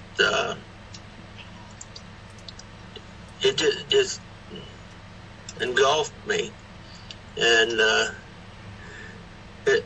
I was too scared to move, and it lasted for, it wasn't just a short yell, it was pretty long. And that night I talked to my neighbor, and she said, yeah, she heard it, and she chased her kids in. So I was glad that I wasn't the only one. It's like usually if you're out and about doing things, you hear or see something, and you're the only one. You look to the left and to the right, and it's like, I was the only one that saw that or heard it. And I'll turn it back over to Alice. I just want to say that Dan doesn't scare easily. So the fact that he was frightened was major. He's a big guy. Nothing much scares him. Well, there you go. Thank you both. We love you folks. I mean, you're just so great to us when we come here. And I also wanted to mention, too, before we take our break, that Bigfoot and UFOs are not the only phenomena that are recorded around here or that people experience.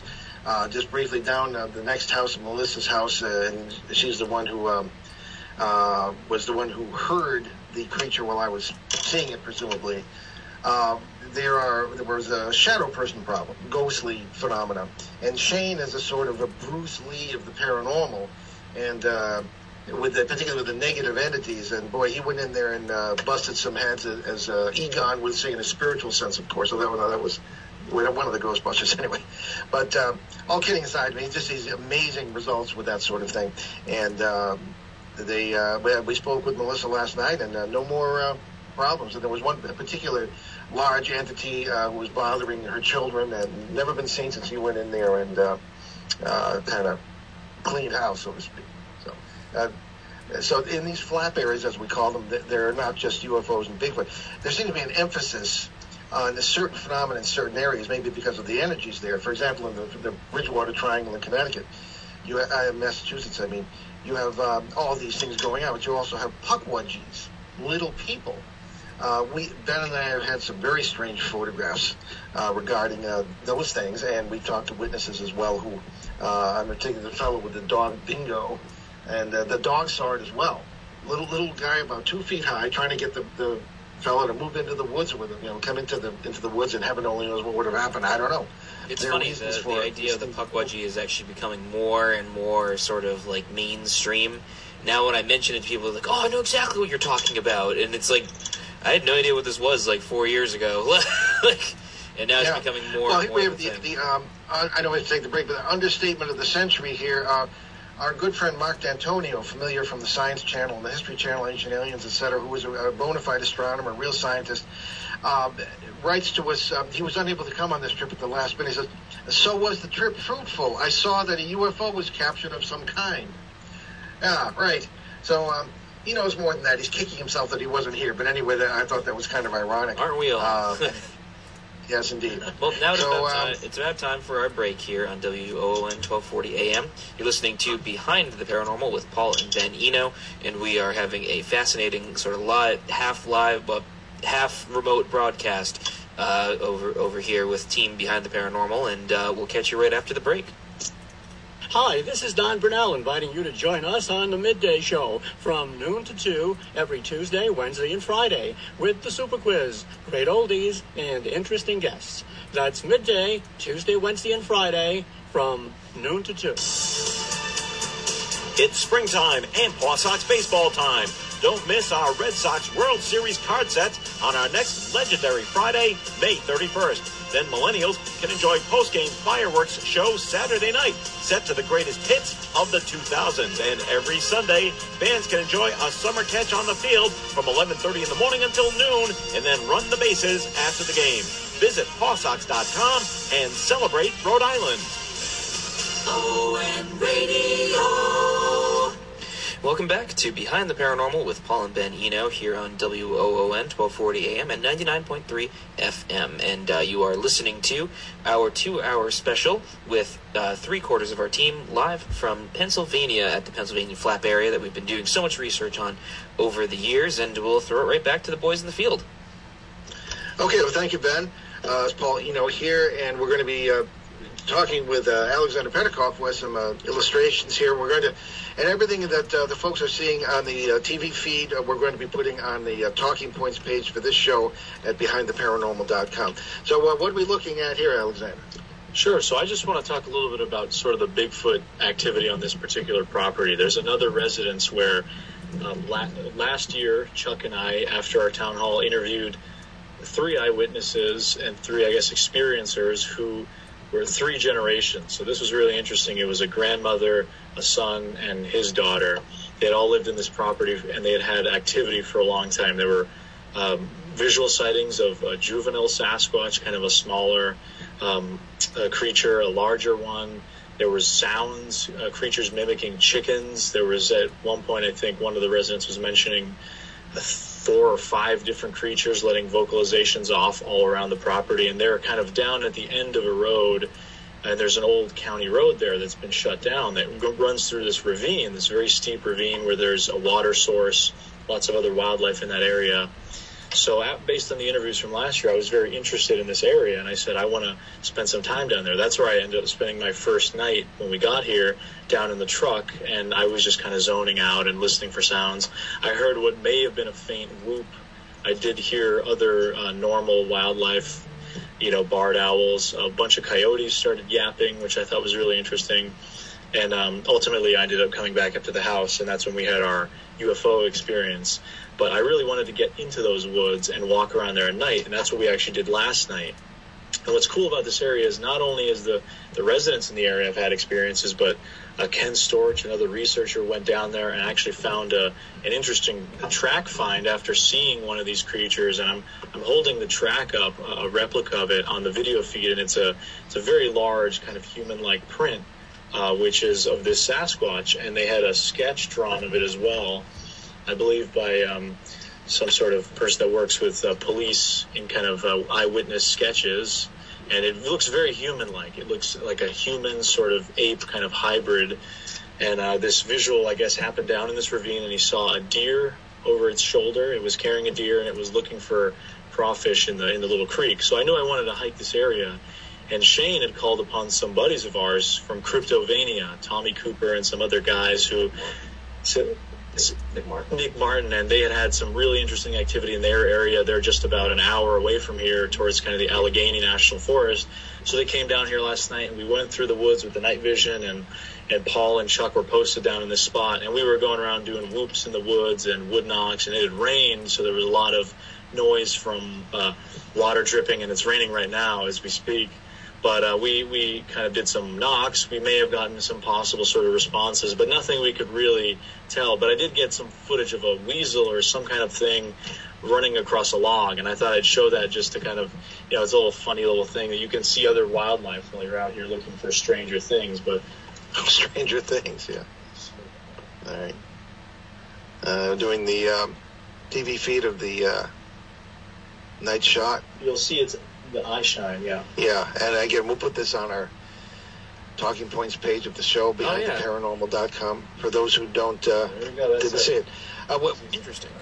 Sure. I was just saying, we were thinking about Jeff, the Talking Mongoose. We did a show on a few months ago, and he is maybe running around in Pennsylvania. Anyway, we're going to turn it over to Shane. Yeah, so can we call that Patrick the Paranormal Possum? Is that like a new band that we can start? Or? Yeah, well, always joking. All right, so this is Shane. So, yeah, Alex said him and I went down with Tommy Cooper and Nick Martin from Cryptovania. So they were kind enough to drive out here with us and spend some time. And I just would like, they have a Roku channel, so you can go on Roku. And if you have that and get their app and download the Cryptovania app, they have a lot of free stuff on there and a lot of great educational and just entertainment stuff. Or you can look them up on Vimeo. So I wanted to just throw that out there. Okay, Ben, any further questions from your point of view out there? No, I think it's interesting that we've been able to incorporate all these sort of methods into our investigative techniques, and I think this is that the Pennsylvania Triangle has really been sort of a guinea pig for catapulting us into the 21st century by expanding our methods from just, walking around with a camera and interviewing people to incorporating, trail cams, night vision goggles and like drones and things like that. Stuff that we probably never would have thought of a few years ago. And now, thanks to all of our wonderful friends, we actually are able to think outside the box. Well, one point I'd like to make is that I am endlessly intrigued by the sound technology we've used in this trip and what may have been the results of it. You certainly are too, Ben, I'm sure, being your field. So I would like to see that in the future we will proceed to use more of this and see what else may happen. Now, I think Alice I do have a question. Okay. So before we get there, how did you project the tones, and where did you do it? Okay, well, I can answer just for the music that I used. Your mother ran over my cell phone, so I got a brand new one, sort of top of the line, and it projects. I didn't even need speakers. I mean, it projects very well, very clearly. It's a gorgeous sound just out of the phone. So I was in my truck in the upper field here, where I had my experience, and it wasn't quite dark yet. It was getting dark, and I actually went up through the moon roof of my truck, opening it first. That turned out to be a mistake, but I put the phone down on the top of the roof, down toward the windshield, and it did project out over the field. And the cricket stopped, which is a normal reaction to a foreign sound. And it just, to me, it became very peaceful, and nothing happened right then and there. But with about 10 minutes in, white flashes of light occurred all around the truck. Now, they weren't lightning bugs. There are some lightning bugs. I was very early. These were like bursts of white light. I don't know what would have caused those, if they were of some sort of optical illusion or what, but I've seen this stuff before, and it was like orbs of light that would burst all around the truck. And then they stopped as soon as I stopped the music. So something somewhere like that. So now Shane perhaps can talk about the tones that he used.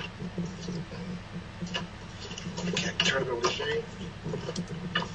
Yeah, we just used several different tones that are commonly used out in the field. I won't mention the origin or where they come from, but at the time, just because it may be controversial, or at least the gentleman that.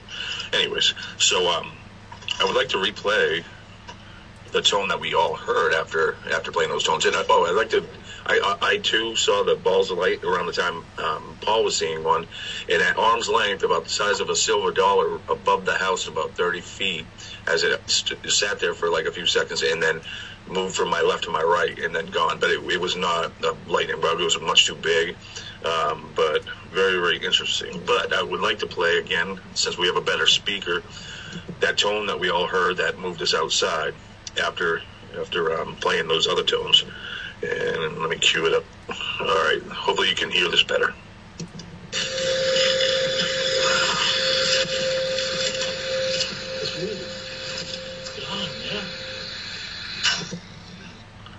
So hopefully that was a lot better. I'm going to turn it over to... Yeah, Paul has another question. Okay, yeah, before we move on, there was one incident we have not, maybe not an incident, but one occurrence that we have not mentioned yet. And it was the night before we were experiencing the tone here that started in the garage of the house where we're staying. We were out on the Eastern Continental Divide in a lovely little park. Now, the rest of the folks pretty much saw it during the day. All it was pitch black out there that night. But you could see pretty much a wide view of the entire countryside.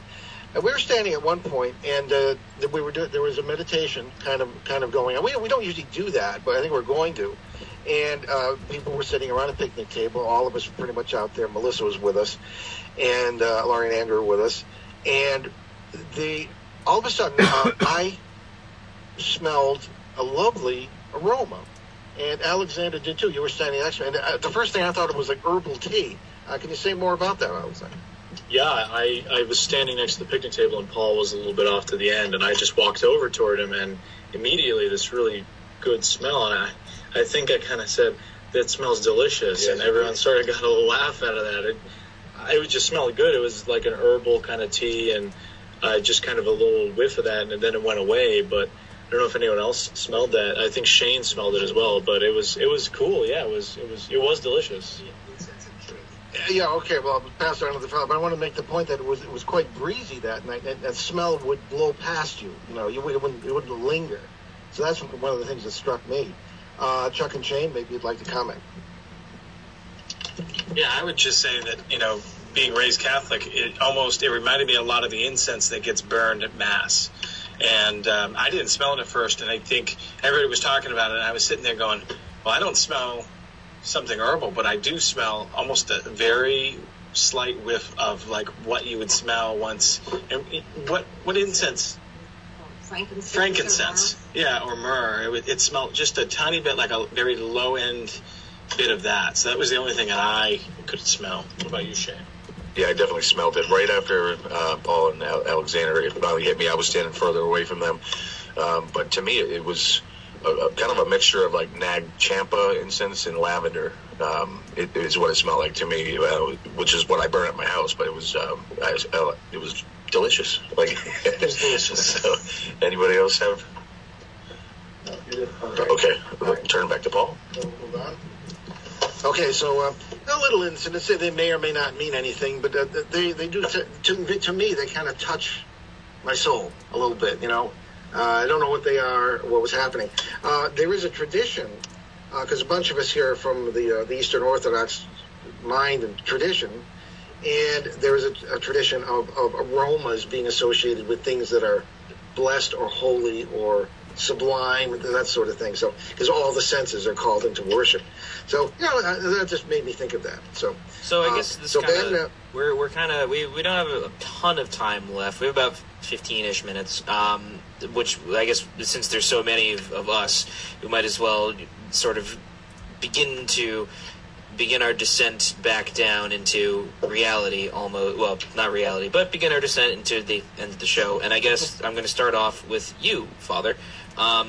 What are sort of the conclusions that you drew from this trip? Anything new? Anything amazing? Anything that is sort of more definitive of your time here? Well, I think all of the above, Ben. As you and I have discussed many times, I think that these things, we're looking for evidence and we're documenting. None of this is ever going to be proved in mainstream science because they paid $100,000 for their degrees and they don't want anybody coming. And that's what it's bucks. The grants don't come from this. I don't mean to be cynical. At the same time, I think that there's a spiritual aspect to this that is very, very profound. I feel humbled. I feel almost on the point of tears at the beauty of this place, of these people, and of these experiences. And I'm going to hand it over to Alex. Thanks, Paul. Yeah, I would say that time here is certainly not wasted.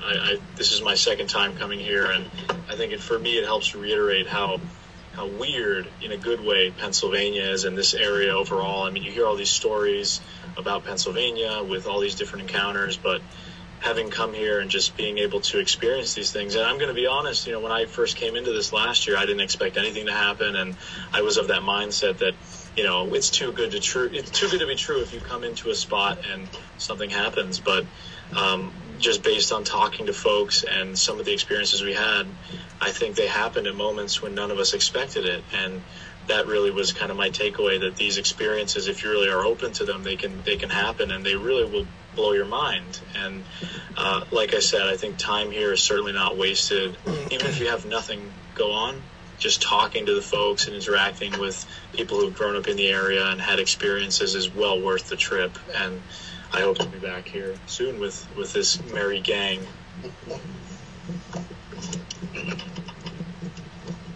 It was lovely to meet Dan and Alice, so I'm happy I came just because I had the opportunity to meet them and have some nice talks with them.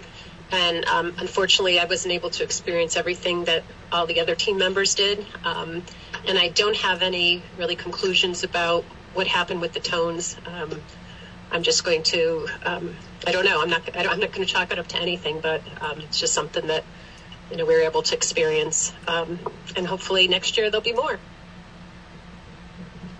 All right, this is Shane. First I'd like to thank Alice and Dan for having us all these years. They're very, very special people, as well as their land is very special. There's something very positive here, very strong, and just is special. And as you couldn't tell from Paul's emotions, from the times where Paul and I both experienced, what we saw Bigfoot. Two different times. He had his own, I had my own. We were both trying to exude love and good intent, and that's when we had our experiences. So that meant something. And then here, this trip, I think what was different is we really tried to pay attention to our intuition, to act on it immediately, not to second guess it. And it is what we did. And we also tried some new things this time, which came from our intuitiveness, and it really paid off. So, don't be afraid to branch out and try new things. But always, I think what I'm going to start doing more, which I've always believed in, is going with my gut, my intuition. And it means a lot. But I'm going to turn it over to Chuck. So this is Chuck Crino. So I've got Dan and Alice right next to me. And, Ben, you asked that question. What was his experience? What are you going to take from it? And I've been thinking, as everybody else has been talking, a little bit about what do I take from this experience? What are my thoughts? And first off, thank you very much for having us here. From day one, you've always made us feel like we're part of that family. What's always struck me about this property and this land, and Dan's niece, Melissa, lives next door.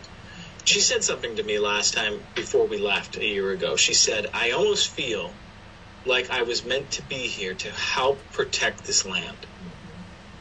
Has she ever mentioned that to you, Dan? Yeah. And when I look at both of you, I can't help but see, even though you're not married, how married you truly are to this land. And Alice, when I think about you, in particular, in the relationship that you come in and bring to this land, it's almost like it was meant to be that you were all to be here to protect this property, like guardians or protectors. And I get kind of goosebumps talking about it right now, to be quite honest with you, because this is a special place. And I think life is a little more complicated than we understand. What is reality? What is life, right? And I think when I think about all of you in this property, there's a reason you're all here. There's a reason that we were brought into this. And whatever's going on here, it's bigger than all of us. But for some reason, you've all been drawn here, and you've all accepted that sort of role of protecting this property. And I found it interesting that all these weird supernatural things have happened here. And when you look at the history of the Native Americans and the burial grounds that were here, it's clear to me that this land meant a lot to them as well.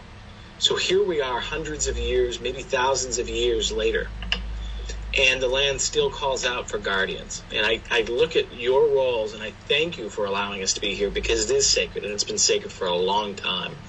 And it's fascinating to me to see how you treat the occurrences, how you kind of shepherd the area, and you allow it to just be the way it needs to be. So thank you for everything. Thank you. And we love Remy. Oh, you bring me the dog. Well, thank you all. I can't imagine a more beautiful note on which to end the show. And to begin, are we ready for our announcements, Ben? Oh, we do have quite a bit, so we should we probably should hop into that. But first, before we get to that, is there anybody around the table that's working on anything new, anything they have coming out within the next forever? Any books, projects, whatever? Well, I have a book, and as a matter of fact, as soon as I left the house, your brother called me and said, "Oh, a package arrived from the publisher." Wouldn't you know, it was the first author's copy of the next book, and I haven't even seen it yet. So we celebrated with cigars the other day. Alexander, you look like you have something new to announce. You have any films coming out?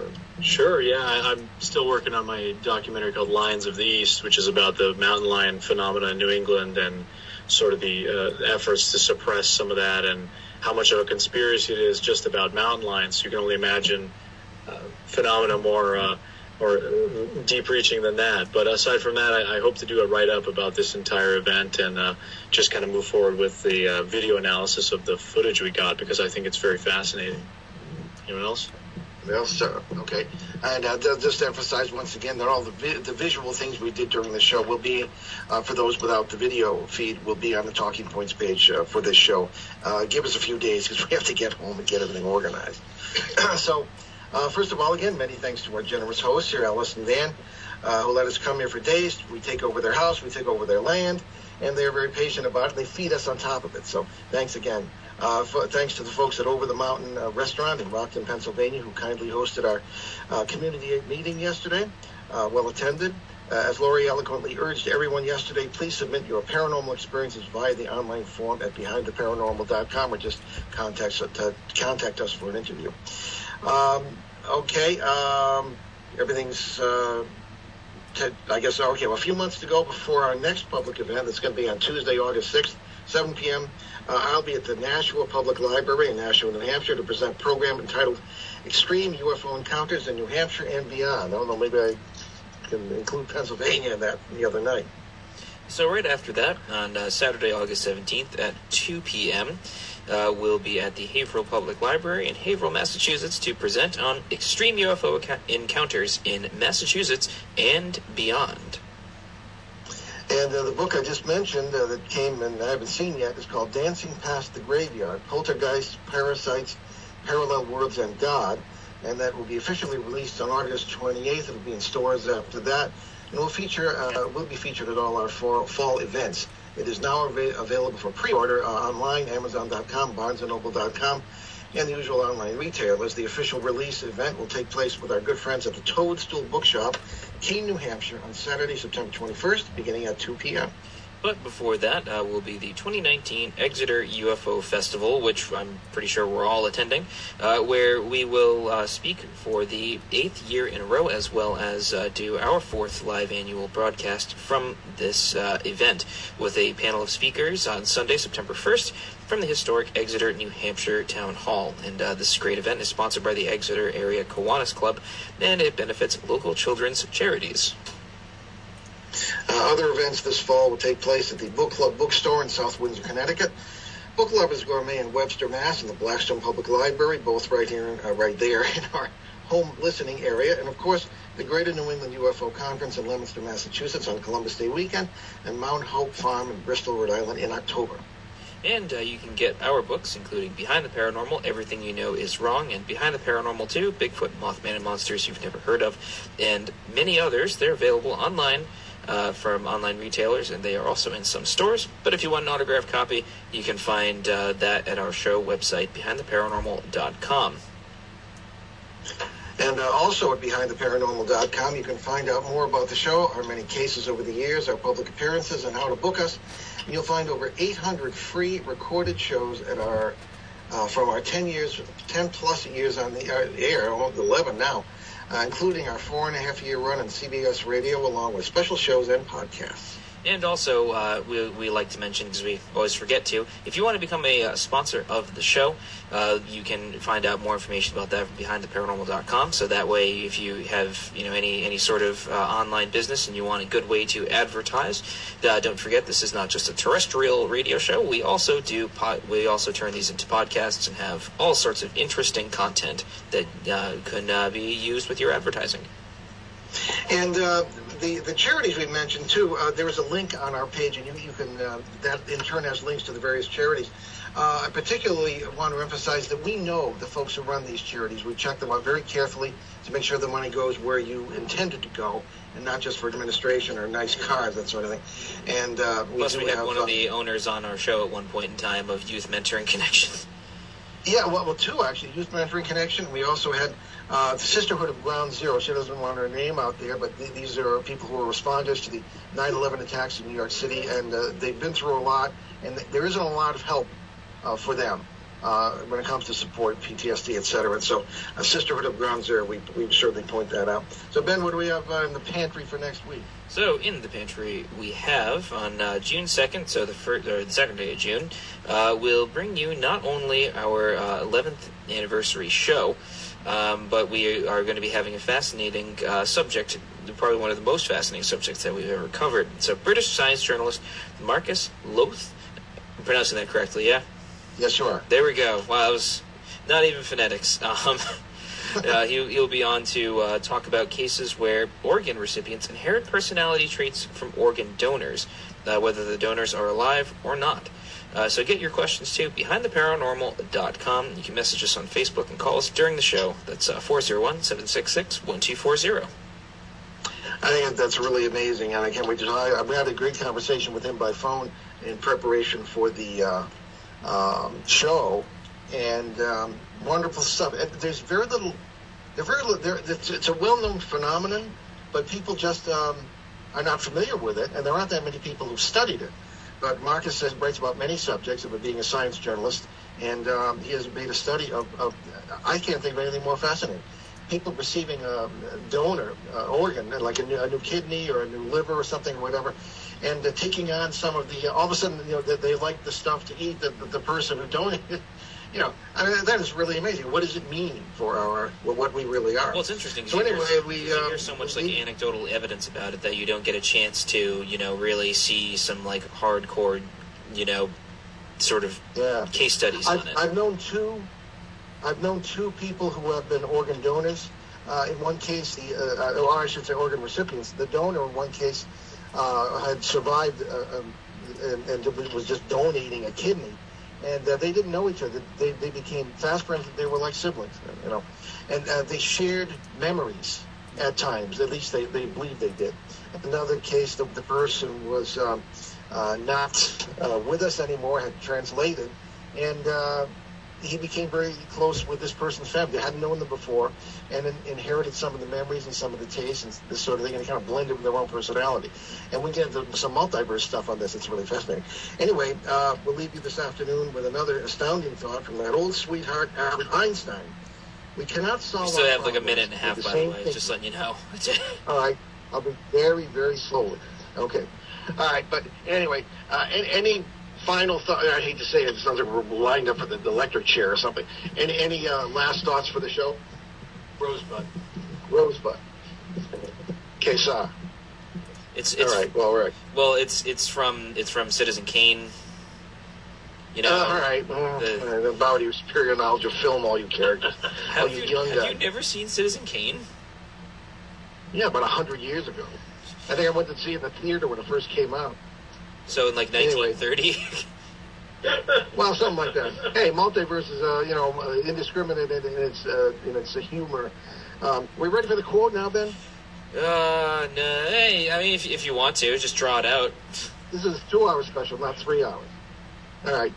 We leave you this afternoon with another thought from dear old Albert. We cannot solve our problems with the same thinking we used when we created them, which is, interesting. I think, very profound. We do create our own problems. Elon Musk said something very similar. Elon Musk, really? Surprisingly, He's yeah. a man of me surprised. He is indeed. Okay. Well, on that note, thank you for joining us on this very, very special show that we had the privilege of doing. So thanks again to Alice and Dan for their continued support of us. And again, many apologies to all of you that I was not able to be there myself. But thank you so much for having the opportunity for me to be able to sort of interview you in a very loose fashion to learn more about the experience. And vicariously here. And thanks to all our panelists, certainly Andrew Varnas, Charles Credo, Gene Searway. Return to this radio frequency 167 hours from now for another edition of Behind the Paranormal with Paul and Ben Eno.